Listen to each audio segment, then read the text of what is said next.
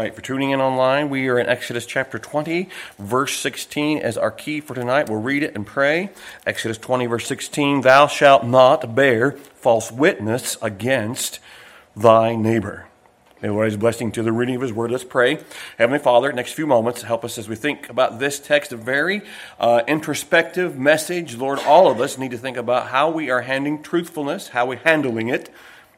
Are we a people of integrity? So, Lord, speak through me this evening. I ask this in Jesus' name I pray. Amen.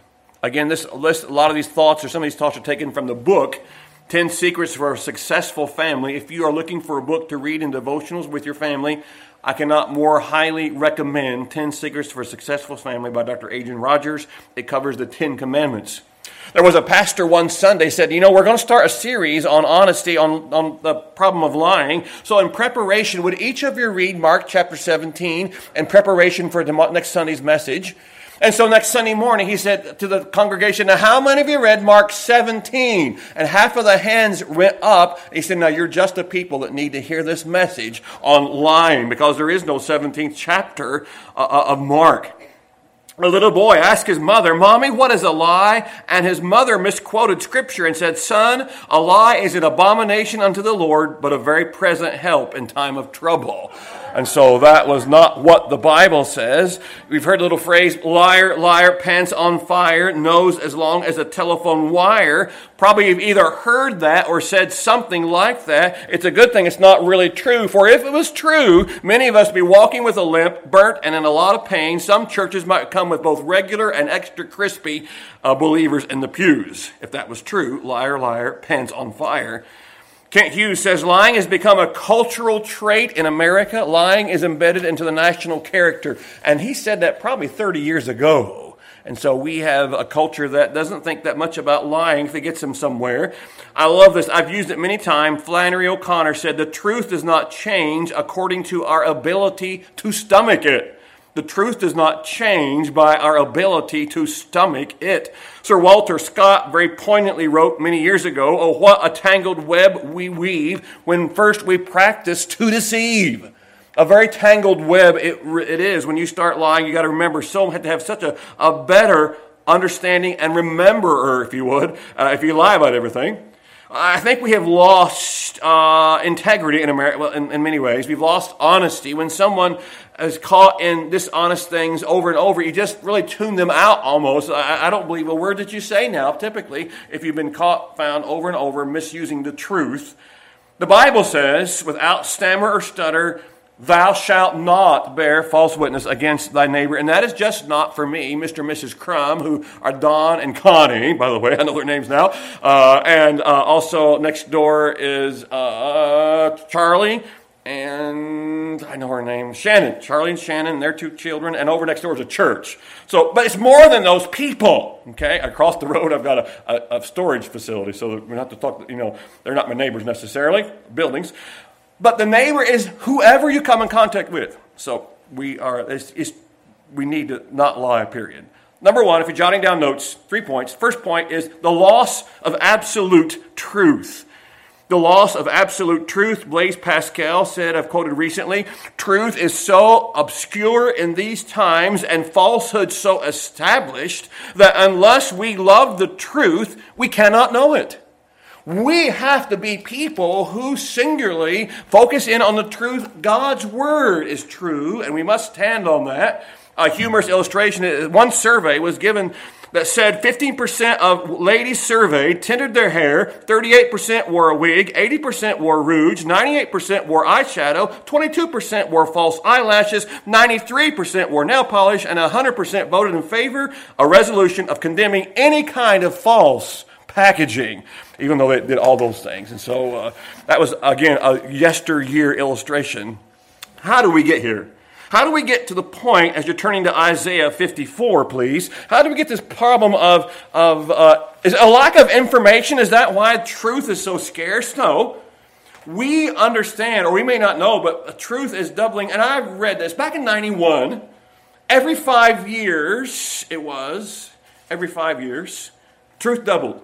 2013, every 13 months, truth doubled. I read just this week, I was looking, and if I was reading it correctly, the amount of knowledge in the world, I think it said 24 hours. I don't know if it can be possibly true, but we double available knowledge in the world every 24 hours. There have been, since Gutenberg's printing press, 129,864,880 books published since 1446, something like that. We've invented the printing press. It's not a lack of knowledge. I've got so many books in my library I've never completely read yet. I'd like to sit for 10 years and do nothing but read. That would be Diet Mountain Dew, books here, a cat in the lap that doesn't claw me. There we go. And that will be it. And a fireplace to watch it without having to put the logs on the fire. There we go. That's a dream, I know. So we find information is not the problem. Everybody, it's interesting, one guy said, everybody wishes to have truth on his side, but not everyone wishes to be on the side of truth. It should be, Isaiah 59:14. Isaiah 59:14. I couldn't read my writing earlier on. We were talking about that at lunchtime today, my poor writing. Isaiah 59:14. Isaiah 59:14. And judgment, Isaiah 59:14, is turned away backward. And justice standeth afar off, for truth is fallen in the street, and equity cannot enter. Why has truth fallen in the street? Could it be the philosophers of philosophy, professors of philosophy, have sort of knocked it down? Have it been tripped by dishonest leaders? Has it been chloroformed by liberal preachers? We have truth is fallen in the street.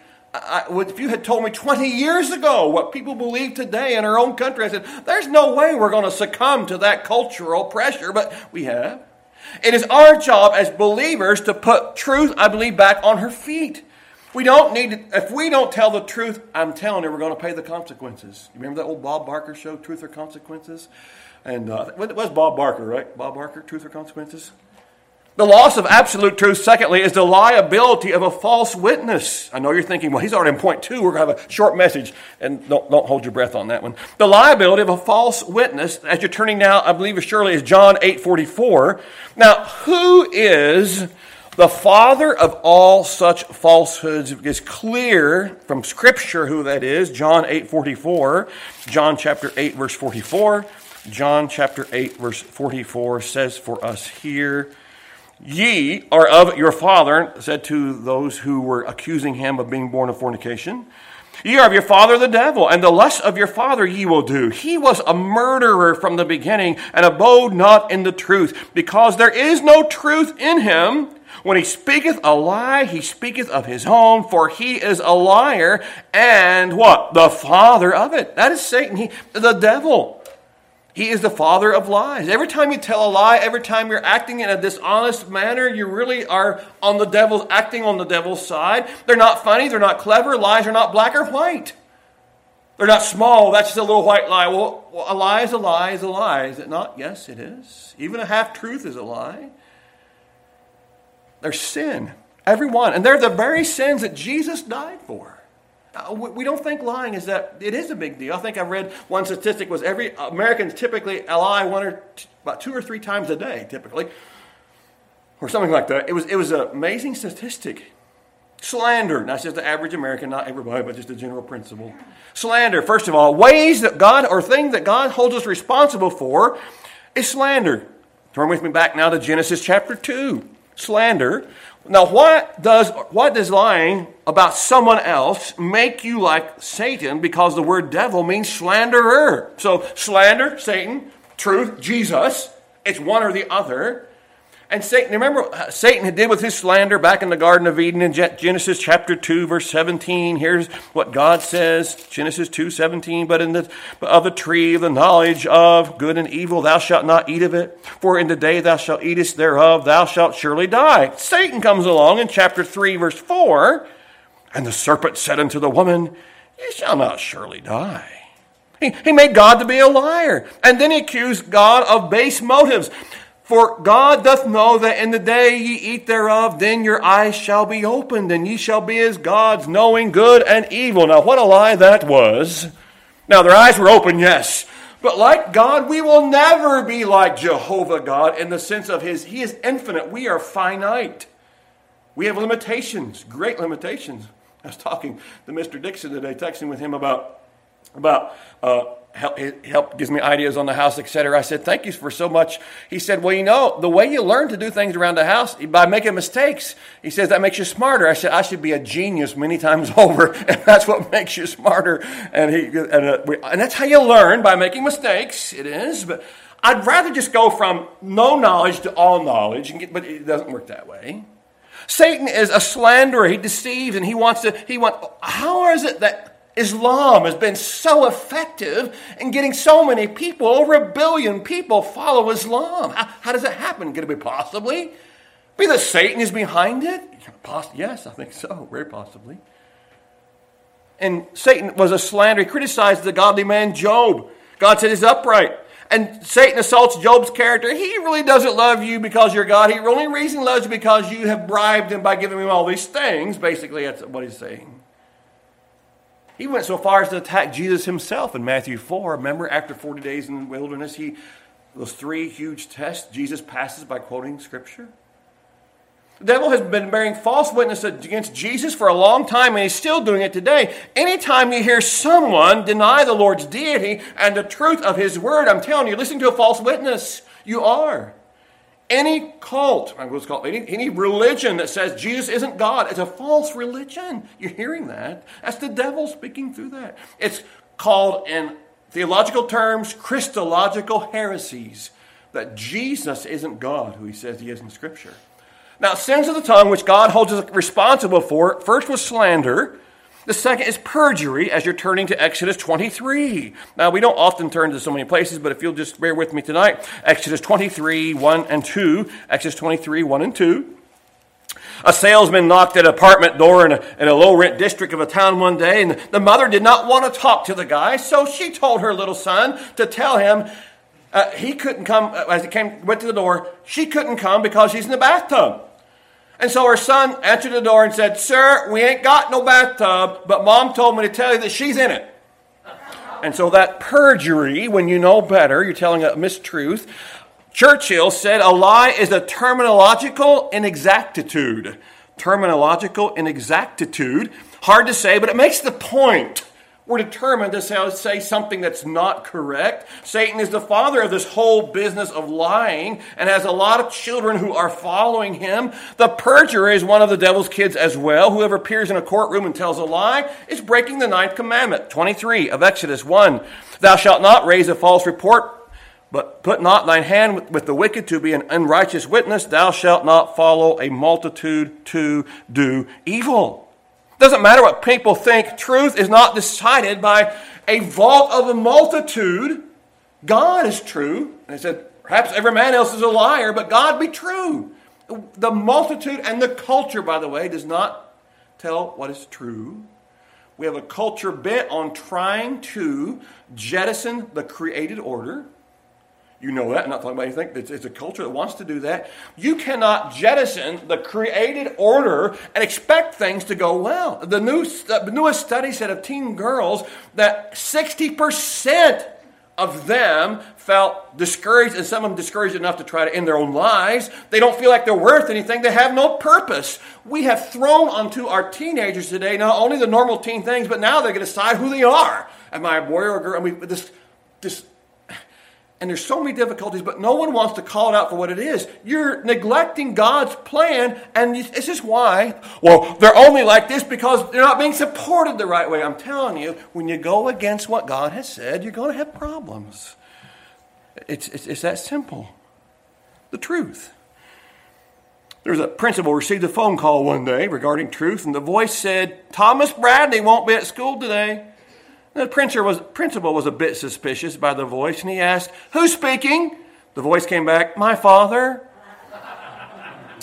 Mark Twain has it right when he says the difference between a person who tells the truth and one that tells lies is the liar has to have a lot better memory than the truth teller. The slanderer, the perjurer, also what God holds us responsible for is spreading rumors, very popular. Matthew chapter 26. I'm sure you're going to want to hear this one. Matthew 26, 59 to 61. Spreading of rumors, Matthew 26, 59 to 61. Someone once said, it isn't the things that go in one ear and out the other that hurt as much as the things that go in one ear get all mixed up and then come out the mouth. Those are the problems. The false witnesses, this carrying of a rumor, it is a big deal. Before we say, it's not that big a deal, it really is. Matthew 26, according to Scripture, Matthew 26, verse 59, 26:59 says for us here, 26:59, now the chief priests and elders and all the council sought false witnesses or witness against Jesus to put him to death, but found none, and rightly so. Yea, though many false witnesses came, yet found they none. At the last came 2 false witnesses and said, this fellow said, I am able to destroy the temple of God and to build it in 3 days. Now the word said means we know from John, Christ is talking about the temple of his body. For in John 2, Jesus answered and said unto them, destroy this temple, and in 3 days I will raise it up. He spake of the temple of his body. He's prophesying his own resurrection, but these people weren't interested in the truth. We only want what fills our paradigm of what we want to know about people and what we want to be projected and to be in the media. Well, he said this, a rumor. There was not a syllable of truth in it. One of the first things that happens, by the way, when a man is truly filled with the Spirit is not that he speaks in tongues, but that he learns to control one he has. It's not how high you jump, it's how straight you walk when you land. If someone's truly filled with the Spirit, they're going to do what the Spirit would have them to do. That's as simple as that. There doesn't have to be an outward manifestation of the Spirit's filling. We understand you trust Christ as Savior, the Spirit comes in and indwells you. The Bible says clearly in Romans 8:9, if you are a child of God, the Spirit indwells you.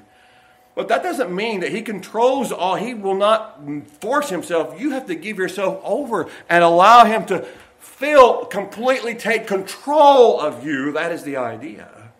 That's the goal, by the way, for us, to be completely controlled by the Holy Spirit. The trouble with rumors are that they spread so much faster than truth, it seems. On a tombstone in England is written these words, here lies the body of Clarabella Young, who on the 24th of May began to hold her tongue. D.L. Moody once said, a rumor can travel halfway around the world before the truth gets its boots on. The Bible says in Proverbs, the words of a talebearer are as wounds, and they go down into the innermost parts of the belly. And in Proverbs 16:28, a froward man soweth strife, and a whisper separateth chief friends. Back over there in our text in Exodus 23, verse 1, thou shalt not raise a false report, but put not thine hand with the wicked to an unrighteous witness. Really, God forbids us from starting a rumor. You're not raising a false report. And you're forbidden from having a hand in passing the rumor along. Put not thine hand with the wicked to be an unrighteous witness. Don't keep the rumor alive. Don't keep circulating it. Choke it off at the source. Well, have you asked that? And you can different times, you'll see some really good questions to ask people. If they come to you, well, have you talked to this person about it? Am I part of the problem or solution? No. Then I need to hear about it, etc. And there's about 4 or 5 salient questions that can really nip a rumor carrier. And just stop it right there.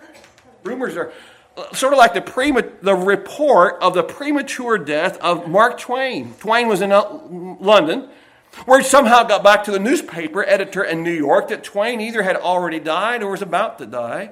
And the editor cabled his London correspondent to check on the truth of this rumor, which would be the front page news if it was true. As it turned out, it was a cousin of Mark Twain's in London who had been seriously ill but actually had recovered. And Twain sent the editor a message that ended with this little terse statement, reports of my death greatly exaggerated. Greatly exaggerated. And that's what rumors are, a great exaggeration. Great exaggeration. Now, I'm not exaggerating when I say there's 3 ornery cats in my house. That's not an exaggeration. If I said there was 50, that'd be an exaggeration, and I would be insane. There's that many, but there's 3. In Twain's case, the rumor led to some harmless humor.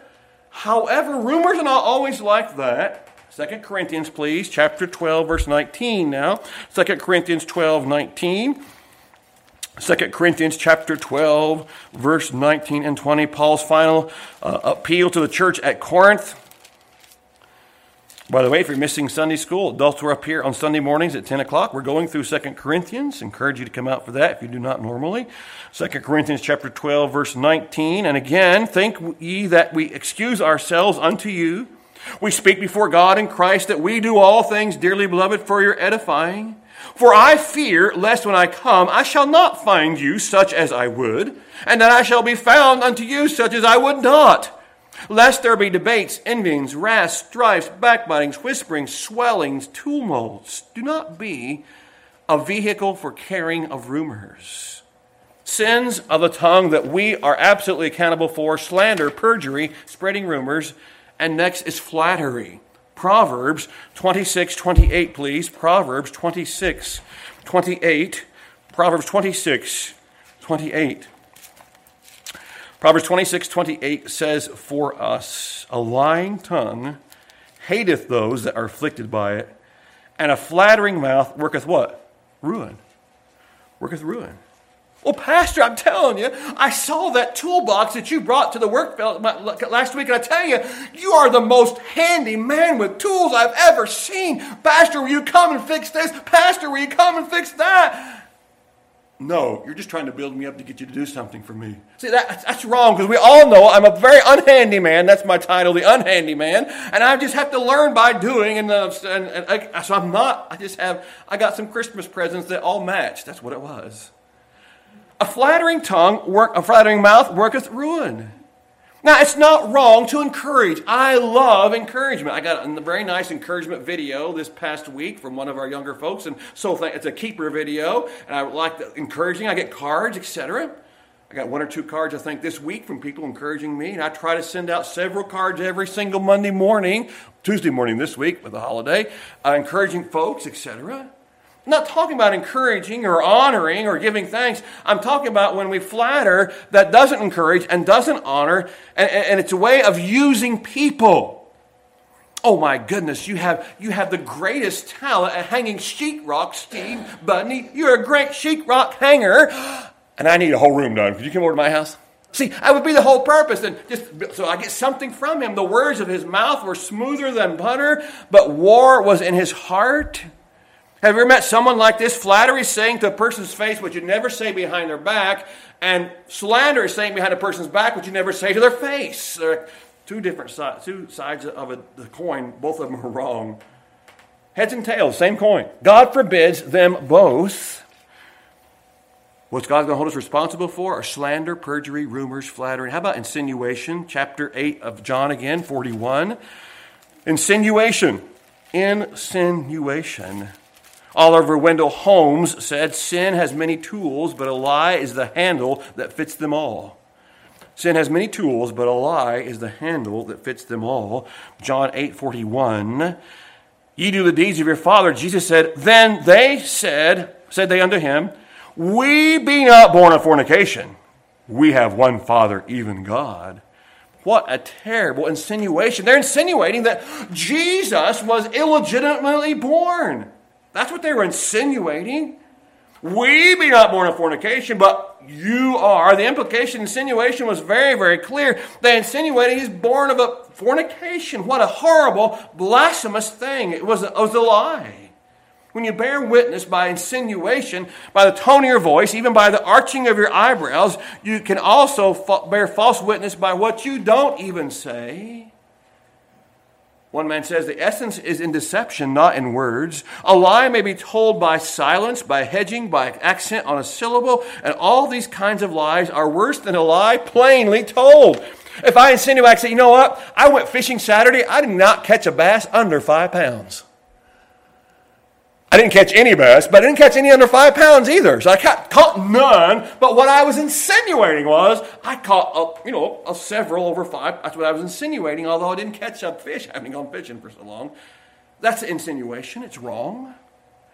Things we're going to be held accountable. Sins with the tongue, held accountable for. Perjury, slander, spreading rumors, flattery, insinuation. And finally, the loss of absolute truth, the liability of a false witness, and now the lesson to retain, refusing to lie. Refusing to lie.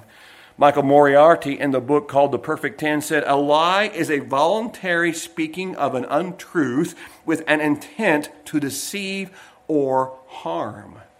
Proverbs 12, lying lips are an abomination to the Lord, but they that deal truly are his delight. We have in our household, I don't know who for sure came up with it, but handling the truth recklessly. That's another euphemism for lying, but it sounds much easier. You're handling the truth a little recklessly. Honesty means that everything you say must be true, but not everything that is true must be said. But if you say it, it must be true.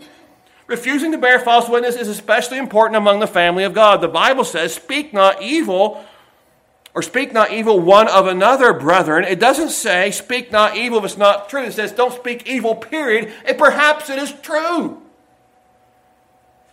Perhaps it's true. We aren't to be speaking it. Doesn't give permission to speak bad things even when you know them to be true.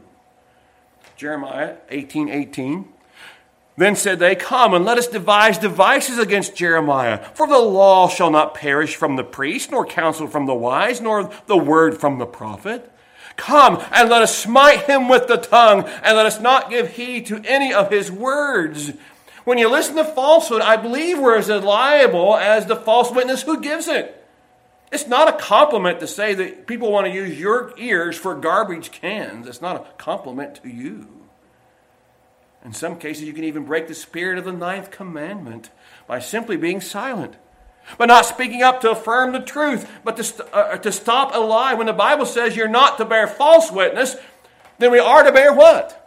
Right witness or true witness. Don't bear the false, but bear the true. Yes, if someone is in need or indeed in trouble and you have the answer, we should respond correctly. And if a soul sin in Leviticus 5:1, and if a soul sin and hear the voice of swearing and is a witness, and whether he has seen or known of it, if he do not utter it, then he shall bear his iniquity. You say, well, none of my business. I'm just simply going to keep silent as you watch a person rob a store. No, you are to speak up and to tell the truth.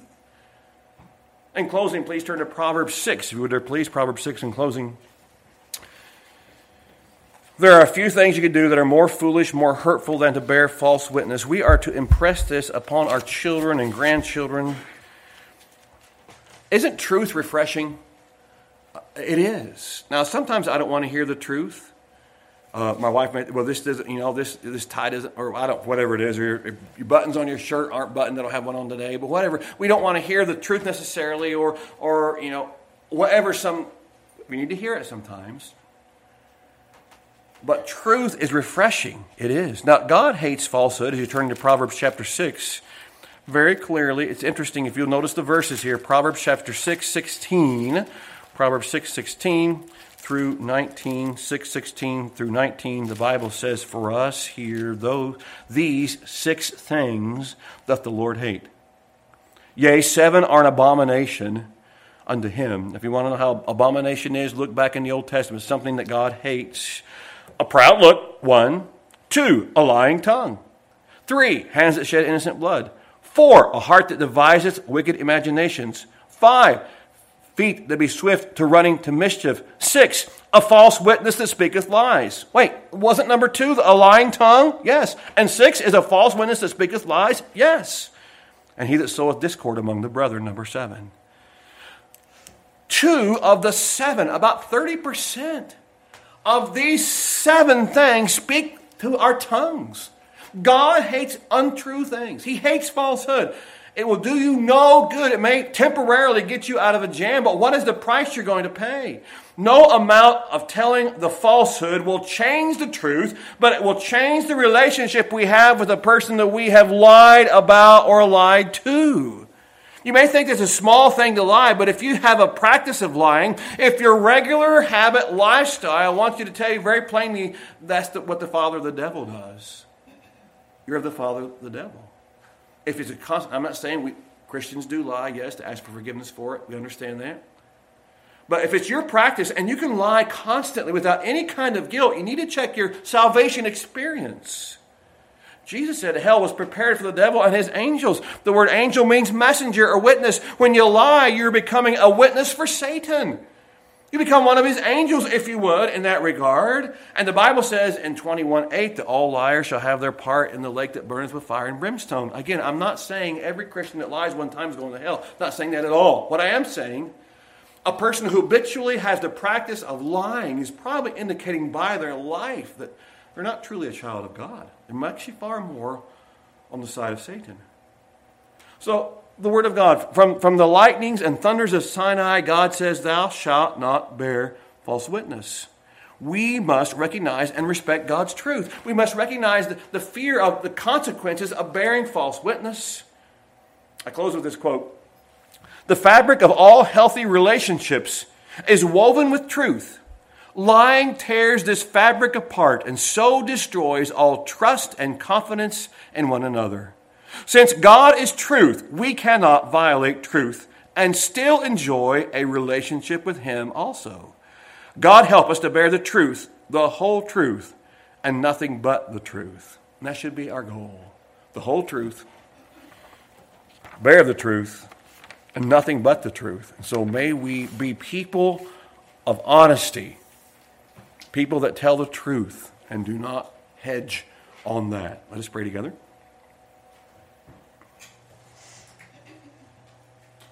Lord, we thank you this evening for the commands. Or it's not so much are we should be concerned about however they're posted across our land, but more importantly, how they are lived in our lives.